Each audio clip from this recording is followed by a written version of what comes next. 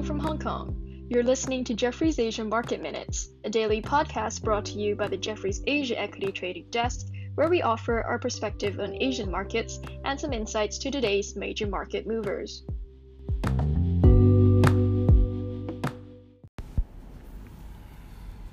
Good morning, this is Jefferies Asia High Touch Sales Trading out of Hong Kong. My name is Adam Putterall. Overnight, US markets strong. Nasdaq up 1.3%, S&P up 1%, down not too far off that. Real estate, healthcare led, energy and financials lagged.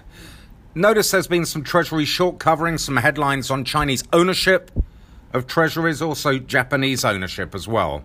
SOX was up 1.7%, and you've seen that positively impacted in South Korea and Taiwan today.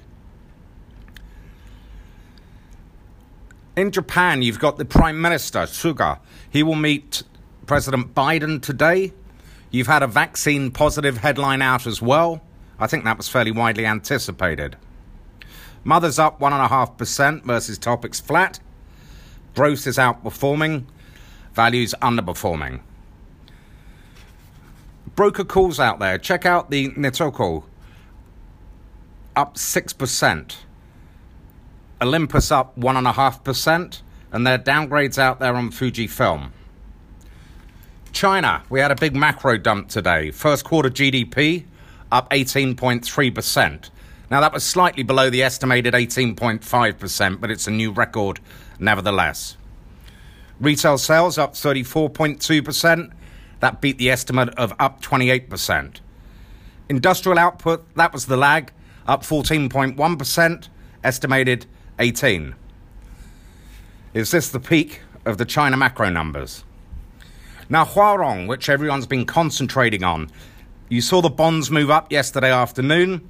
They came out with an announcement saying they would be paying off their offshore bonds by April the 27th. An announcement came out just before lunch saying that their onshore bonds, they would wire the money before this Sunday. So Shanghai Comp up 0.5%, having actually sold off after the macro numbers. In Hong Kong today, the market's flat.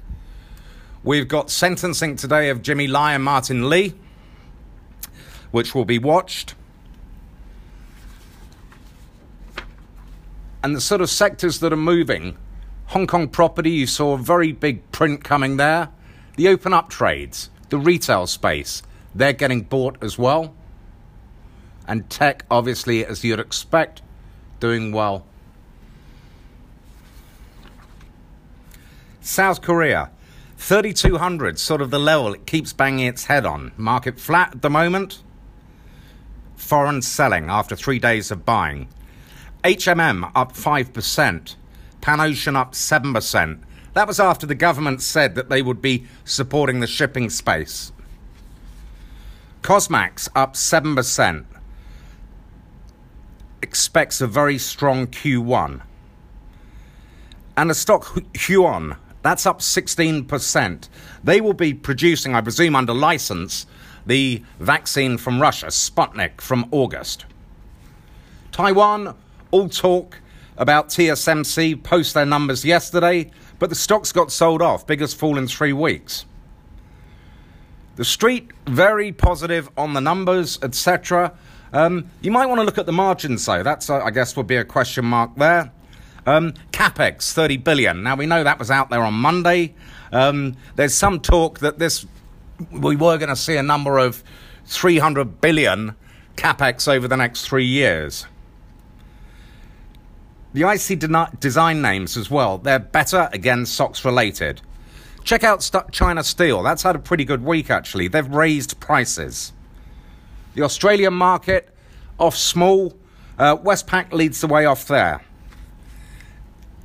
In India, that market's up 0.5%, leading the way for the region. Check out Wipro's numbers. Stock up 6% pre-market. Very good. In ASEAN, quiet, but Singtel up 3%. The Tower auction has opened up, so that could bring them, billion plus. In Thailand, the open up plays are getting hit. Thai Airways is back trading. Now, that's been out for a couple of months. It will be trading from April the 16th to May the 17th. Stock opened down 61%, now down 42%.